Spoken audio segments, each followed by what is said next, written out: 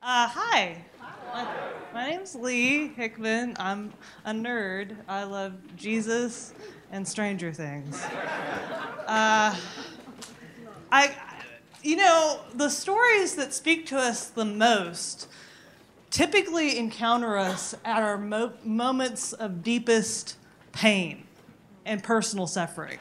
And I've often said when trying to describe Stranger Things to others that if someone knew me on a heart level, on a soul level, they would create a story just like Stranger Things just for me. Because it's kind of like my crack cocaine. I've only seen the first and second seasons maybe 7 times a piece all the way through. I know I have issues. Hi, my name's Lee Hickman, and I'm an addict. And Matt told me or advised to meet you as a shared sufferer. First, I'd like to thank Matt McGill for giving me this opportunity and Andy Euler for volunteering me for this. I'm just so thrilled to be here. I go to Living Acts Church, and I love what y'all are doing here at Mockingbird. But Matt encouraged me, said, meet them as a shared sufferer. So I thought in order for you to understand why I love Stranger Things so much, you might need to know a little bit about me. I'm an identical twin sister. I'm the evil twin. Okay? I'm 7 minutes older than my identical twin sister. And being a twin sister is great. It's also terrible. Because you're constantly being compared to another person. And people are always trying to figure out, how do I tell you distinctly apart from your carbon copy, right? So it started early in my childhood. Kids would come up to me and say, I know how to tell you two apart. I know it. Lauren is her name. I know the difference between Lauren and Lee. And I went, oh boy, what is it? They said, well, you're more of the tomboy, and she's the girly girl. And I went, okay. And then as we got older, like preteen, teenagers, it was, you're the more mannish, and she's the pretty one. Yeah. I had a guy once, his name was Jimmy Lucas, I'll never forget that. Jimmy Lucas asked me to ask my sister if she was amenable to go on a date with him. And I said, why are you asking me to, set you up with my sister? And he said, well, your sister, she's not much in the way of looks, but she's all we've got. And I'm an identical twin sister. So, okay. So, what I'm saying is the reason I'm going into detail, not to make you feel very, very, very sorry for me, but I've just kind of grown up feeling like I didn't quite fit in. I felt kind of like I've never been like one of the accepted girls on the team, right? And I've gone through a lot of personal rejection, specifically from intimate friends, okay? So much so that when my functional savior, a guy named John, dumped me in 2007, and he was, I would have told you, check the box, it was Jesus Christ, but John was my savior. When he rejected me, I gained about 70 pounds medicating with food. I cut myself. I didn't bathe for a couple of weeks. And I got heavily addicted to pornography. Because if my God didn't care about me anymore, if God didn't love me, and by God I mean John Turnage, then I had no real value. And since God didn't love me anymore, I didn't take care of myself. So, fast forward, and where is Stranger Things and all this? Well, then Stranger Things happens. The Lord lets me see a story about people who are confronted with the reality that their normal, everyday, nothing happens in Hawkins' life is intimately interwoven with a supernatural reality that they don't no longer have the option of just ignoring anymore. In order to literally survive in the context of the story of Stranger Things, you have to take the supernatural seriously. And in order to take the supernatural seriously, you have to bond as a group and create a community that looks very strange. If you've seen Joyce Byers, she's a freak. I mean, she's literally sitting in her living room with an axe, a la The Shining, waiting to put a hole in the wall at the first sign that Will is speaking to her, her lost son. And that shared freakiness of belief unites characters. I want to show you the trailer for this first season. I know that most of you have seen it. I just want to see, I love watching trailers, you know? Can we watch a trailer real quick? Okay. Something is coming. Something hungry for blood. What is it? The Demogorgon! We're in deep shit. Now we have to go. Later. See you tomorrow. Good night, ladies. Kiss your mom night for me.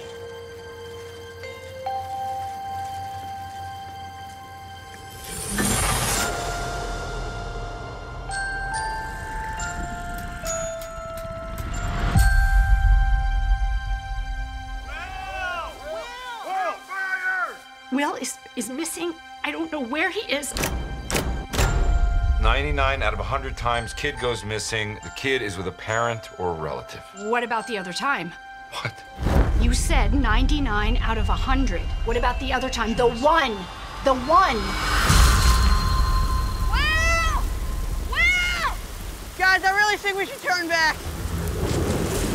Did you guys hear that? That's not Will. You're in trouble, aren't you? We've sealed off this area. This is where it came from? Yes.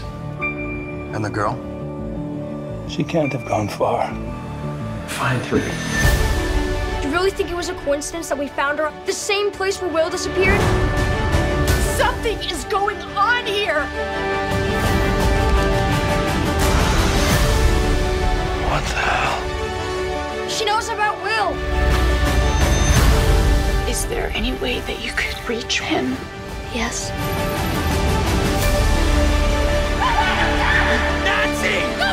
What if this whole time I've been looking for Will? I've been chasing after something else.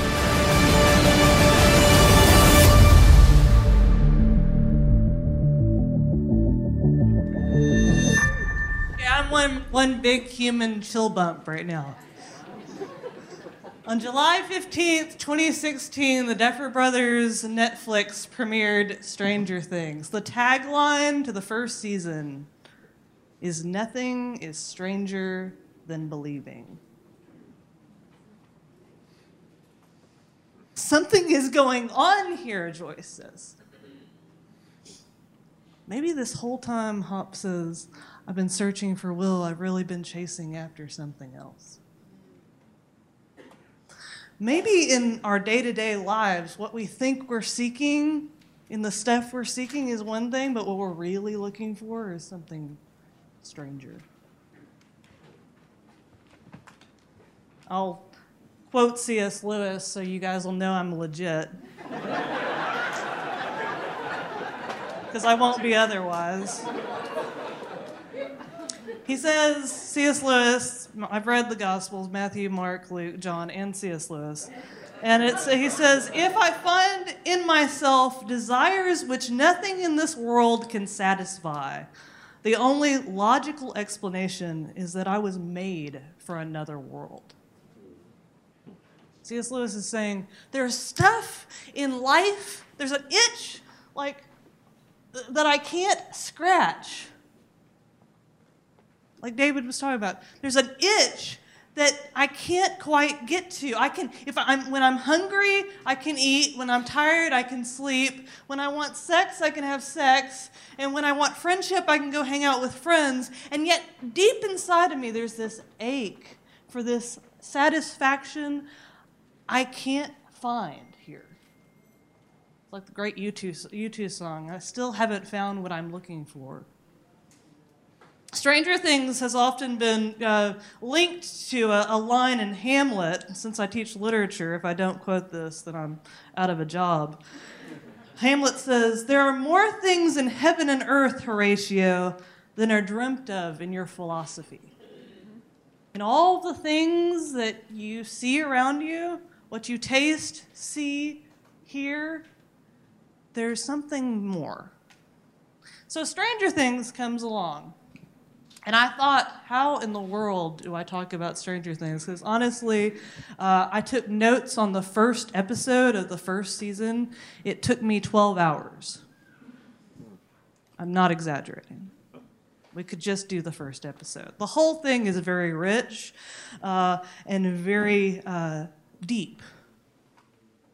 I don't think that the Duffer Brothers intend there to be any Judeo-Christian haunting in their series.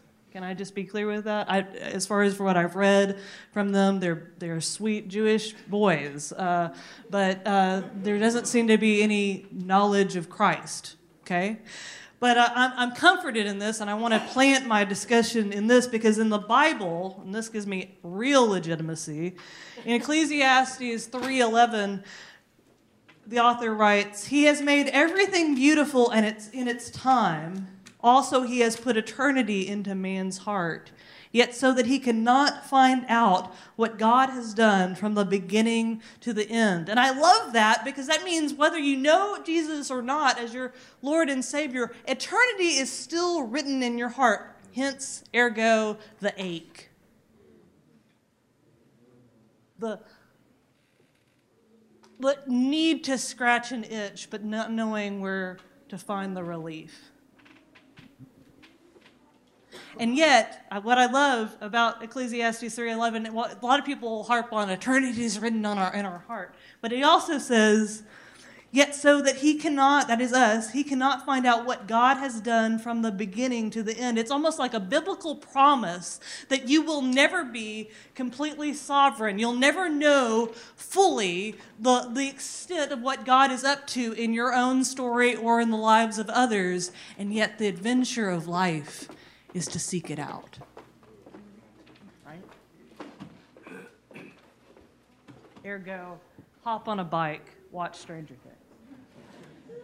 So, knowing that the Duffer Brothers and the actors in the show have eternity written on their heart, I take comfort in this because they can't help but reflect the greatest story ever told. And the reason that when this series was streamed internationally, it was the most streamed show internationally in the history of streaming.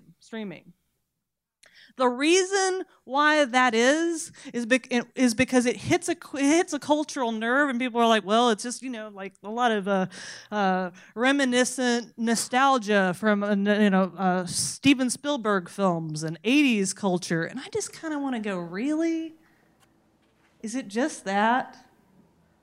Maybe, but that's not why I watch it. Sure, you can see E.T. references and Jaws references and all kinds of references in it.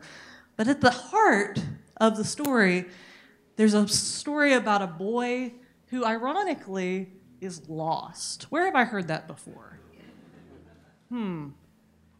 He's a boy that's lost. In fact, let's just look at the first scene. Scene 1, season 1, opens with the night sky. It's a shot of the night sky panning down to Earth. It's the Department of Energy. The Hawkins Lab is a part of the U.S. Department of Energy. Immediately, the U.S. Department of Energy is juxtaposed with another kind of energy.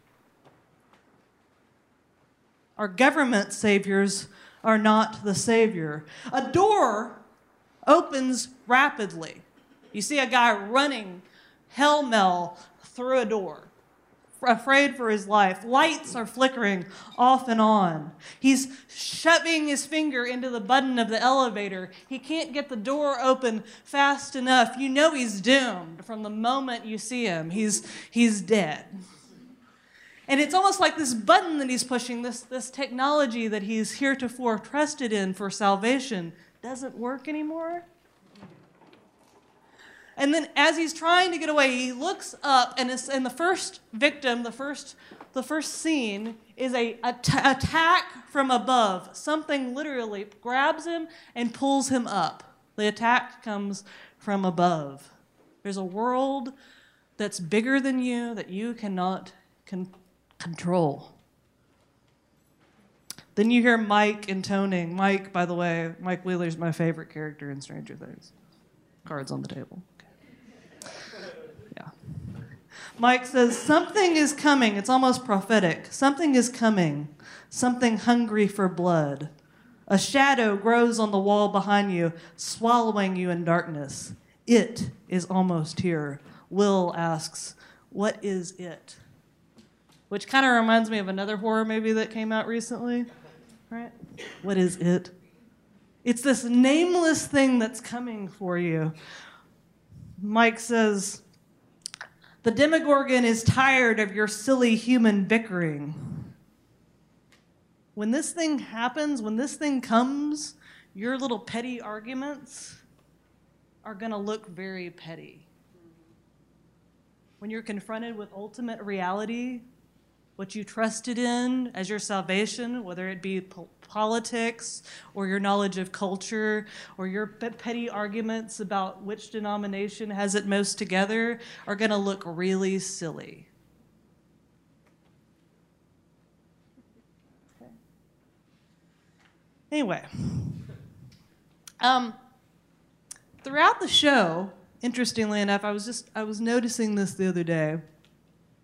Characters are often given or give themselves a title that stands in as a kind of doppelganger or a kind of label that they will have to overcome to reveal their true character. The boys, Mike, Lucas, and Dustin, are all given titles by their bullies, bully friends at high school.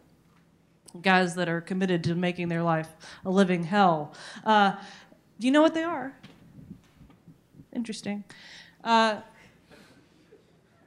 boys look at them and they say, you're Midnight, talking to Lucas. Of course, Lucas is the token black kid in the show. Midnight, looking at Mike. Frog Face, and Dustin is Toothless. Okay? Interestingly enough, the name Lucas means bringer of light. You know. Also, midnight is a time that is a shift between two things. And we know from, if you've seen the show, Lucas definitely has a shift in character from very skeptic, the one that's hardest to convince of the truth of what's going on in Hawkins, to a person who really believes and is helpful. In fact, he's the storyteller in season 2, if you remember. You've got Frog Face, which sounds mean, you know? You shouldn't say that to my favorite character, Mike. However, that's a sign of who he is, too. That should make you think of a fairy tale, right? Frog Prince, what happened to him? He got kissed by a princess and turned into a real prince. The moment that Mike meets Eleven, he starts to become the prince he was always designed to be. So a name that was a bullying name is actually an indicator of his princehood. And Dustin, of course, is Toothless. He's got cleidocranial dysplasia. The actor Gaten Matarazzo actually has this condition. I think that's just beautiful that he gets to be in this show and kind of highlight this genetic thing. And he says he's toothless. When the boys are picking on Dustin, Mike, always reversing curses in the show, looks at Dustin and he goes, I think that's kind of cool what you can do. Dustin has no joints in his neck, so he can move his arms in and be kind of freaky, right? He says, I think that's kind of cool. I think it's kind of like you have superpowers, like Mr. Fantastic. You're like an X-Men or a Fantastic Four. He's taking something that would be conceived as a curse, Toothless, and turning it into a blessing. You've got superpowers. To which Dustin says, yeah, but I can't fight evil with it. He's got this longing to fight evil, very innate need in a person, especially a young man, to contend with something truly evil and win. You know, Destin literally means valiant warrior. So that's for fun. All right? Well,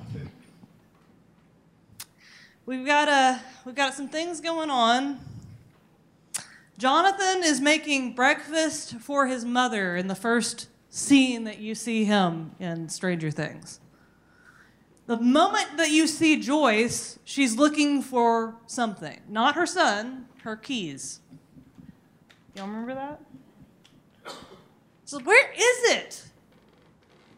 Jonathan says, have you checked the couch? She says, yes, I did. Well, look again, Mom. So she looks again in the couch, and guess what? She finds her keys. In the same episode, the same scene repeats. This time, it's with Will.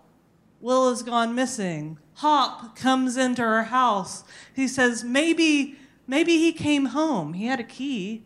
Maybe you should look inside your house. She says, don't you know? I haven't checked my own. You don't think I've checked my own house?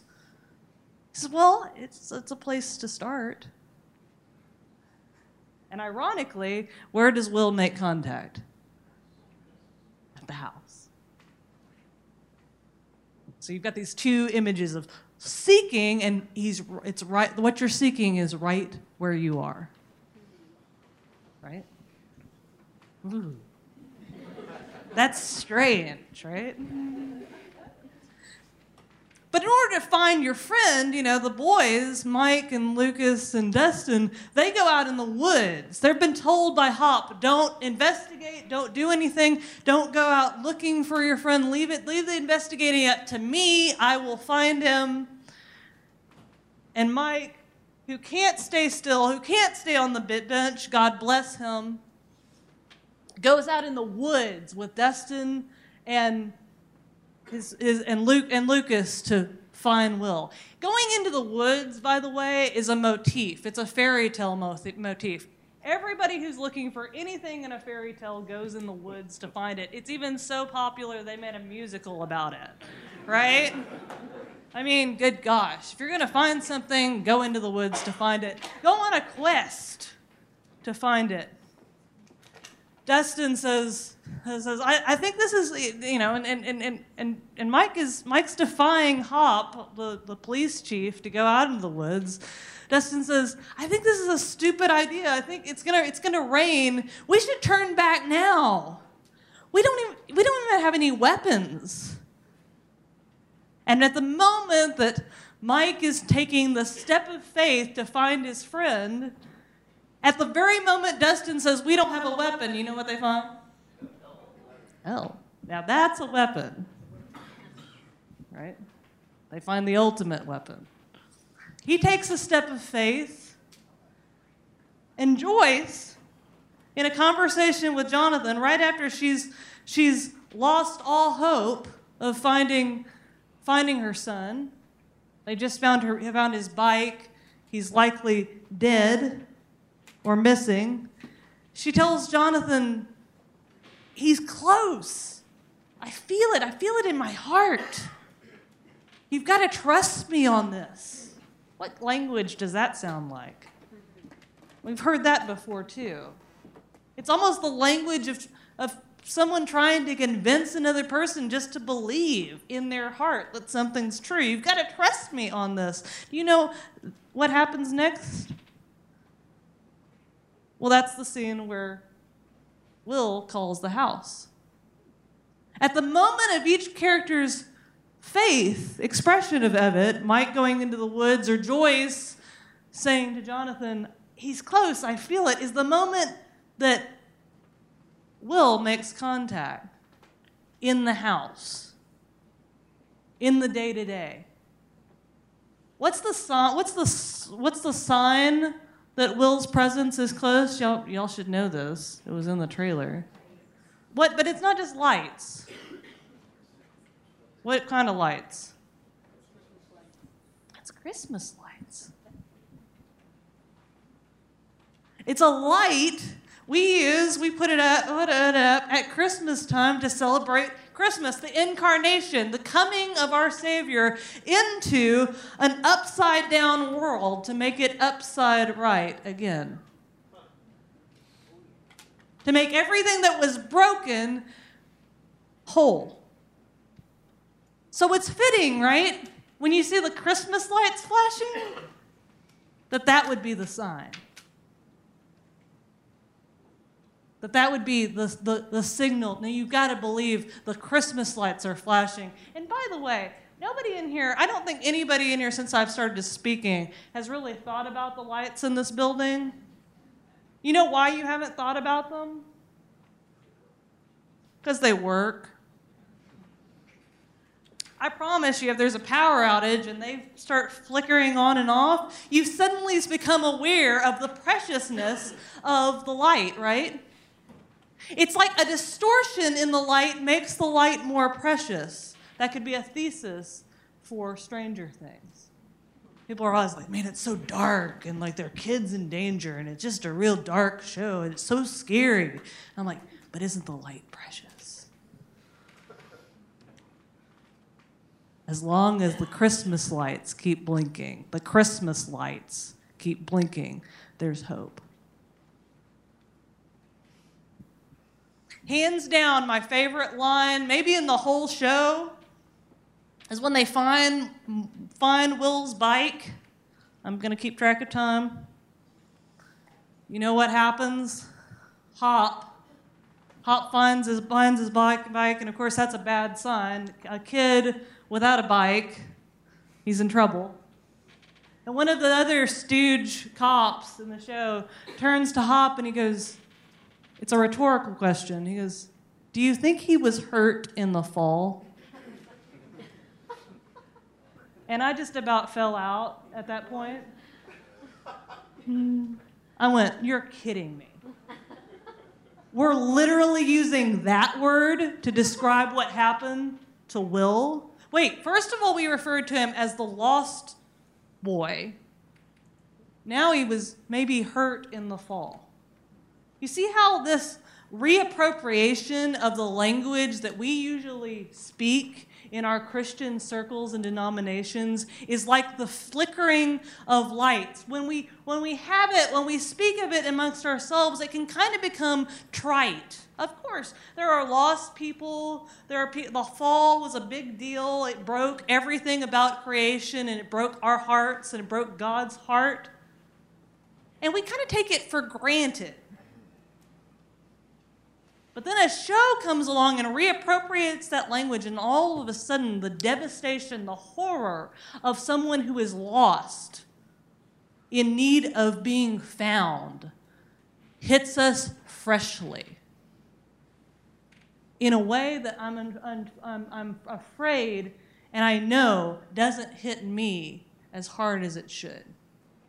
Because I want to live in that story, I want to be Mike Wheeler when I grow up.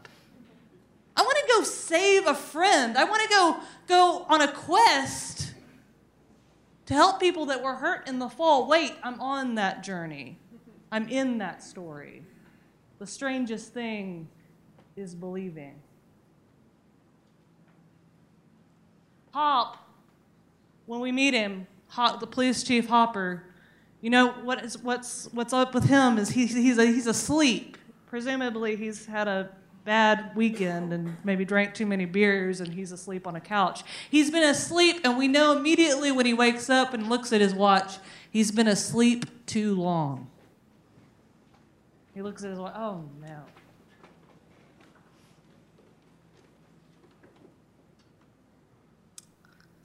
He gets in his shower His shower is laughably small for him. He doesn't fit in his house. He's been asleep too long, and he's living in a story in a house that's too small for him. Why? Because that's true of all of us. We've been asleep, and we've been asleep too long. And we're living in houses too small because we were created for a story that's much, much, much bigger. Wake up. Because people are really lost. And people like me have really been hurt in the fall. That was the first episode.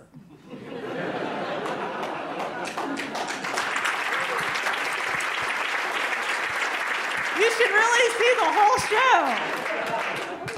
Any questions? Thoughts on the show? Yeah. First of all, this is fantastic and like maybe my favorite thing I've heard at a Mockingbird conference ever. It's so good. It's so good.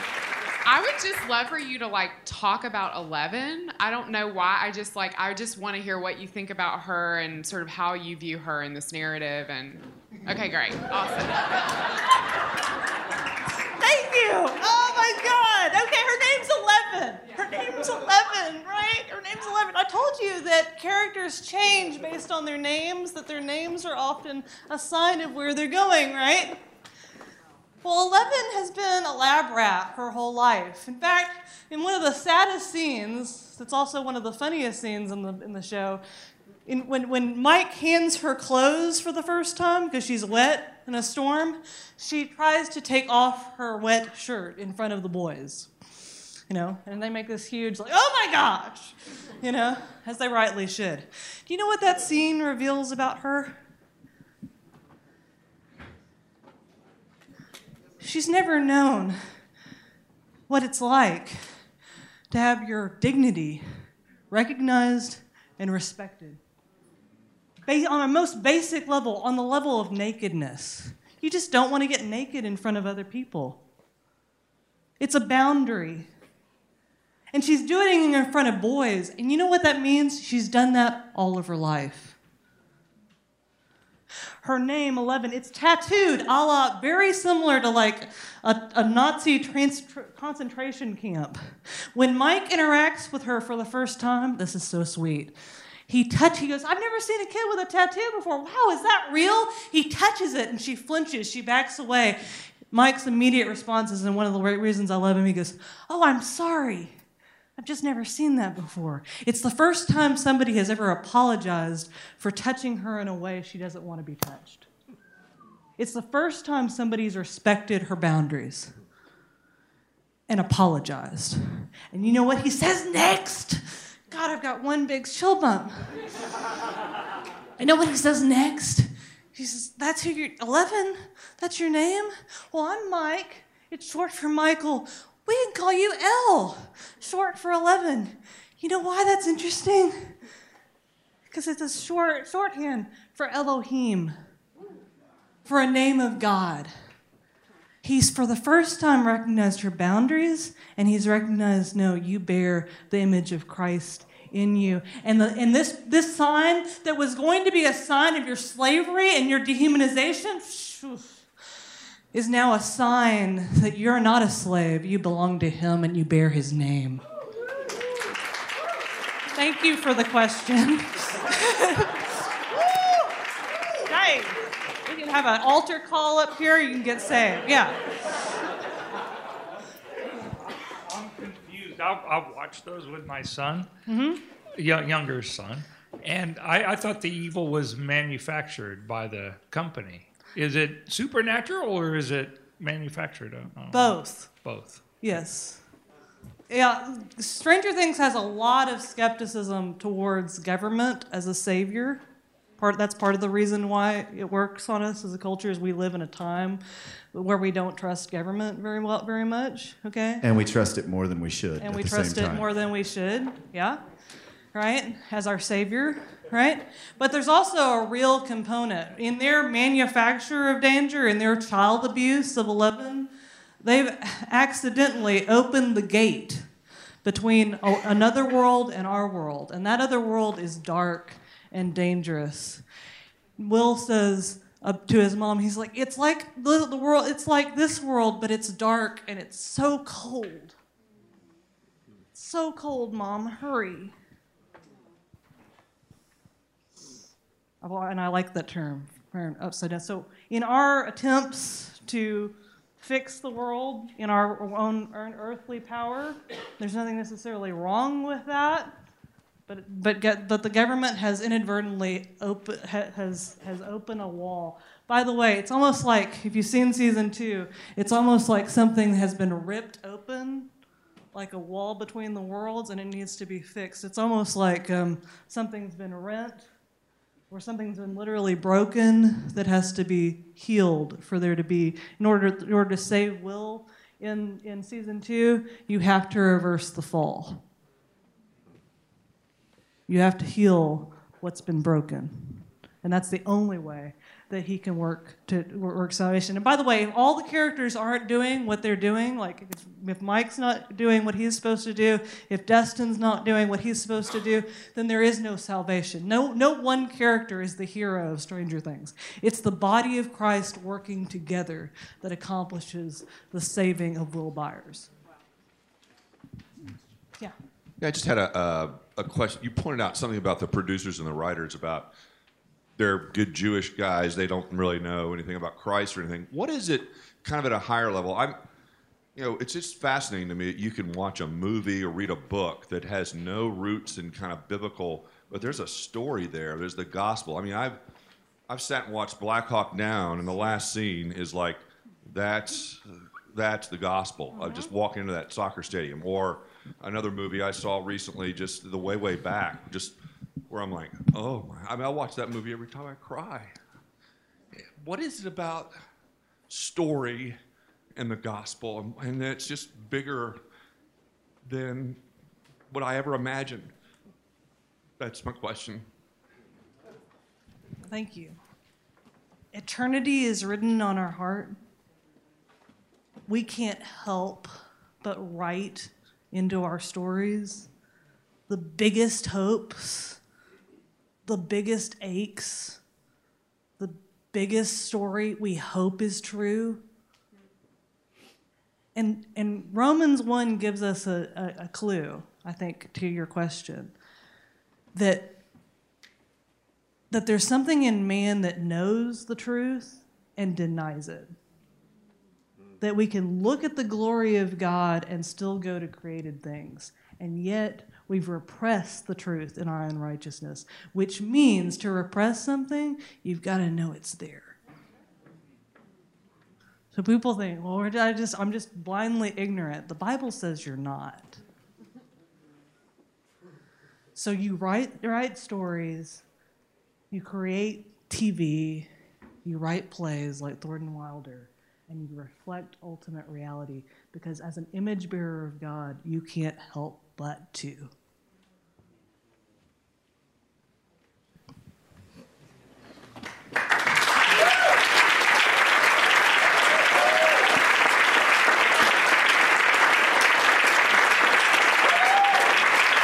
Wow. Yes.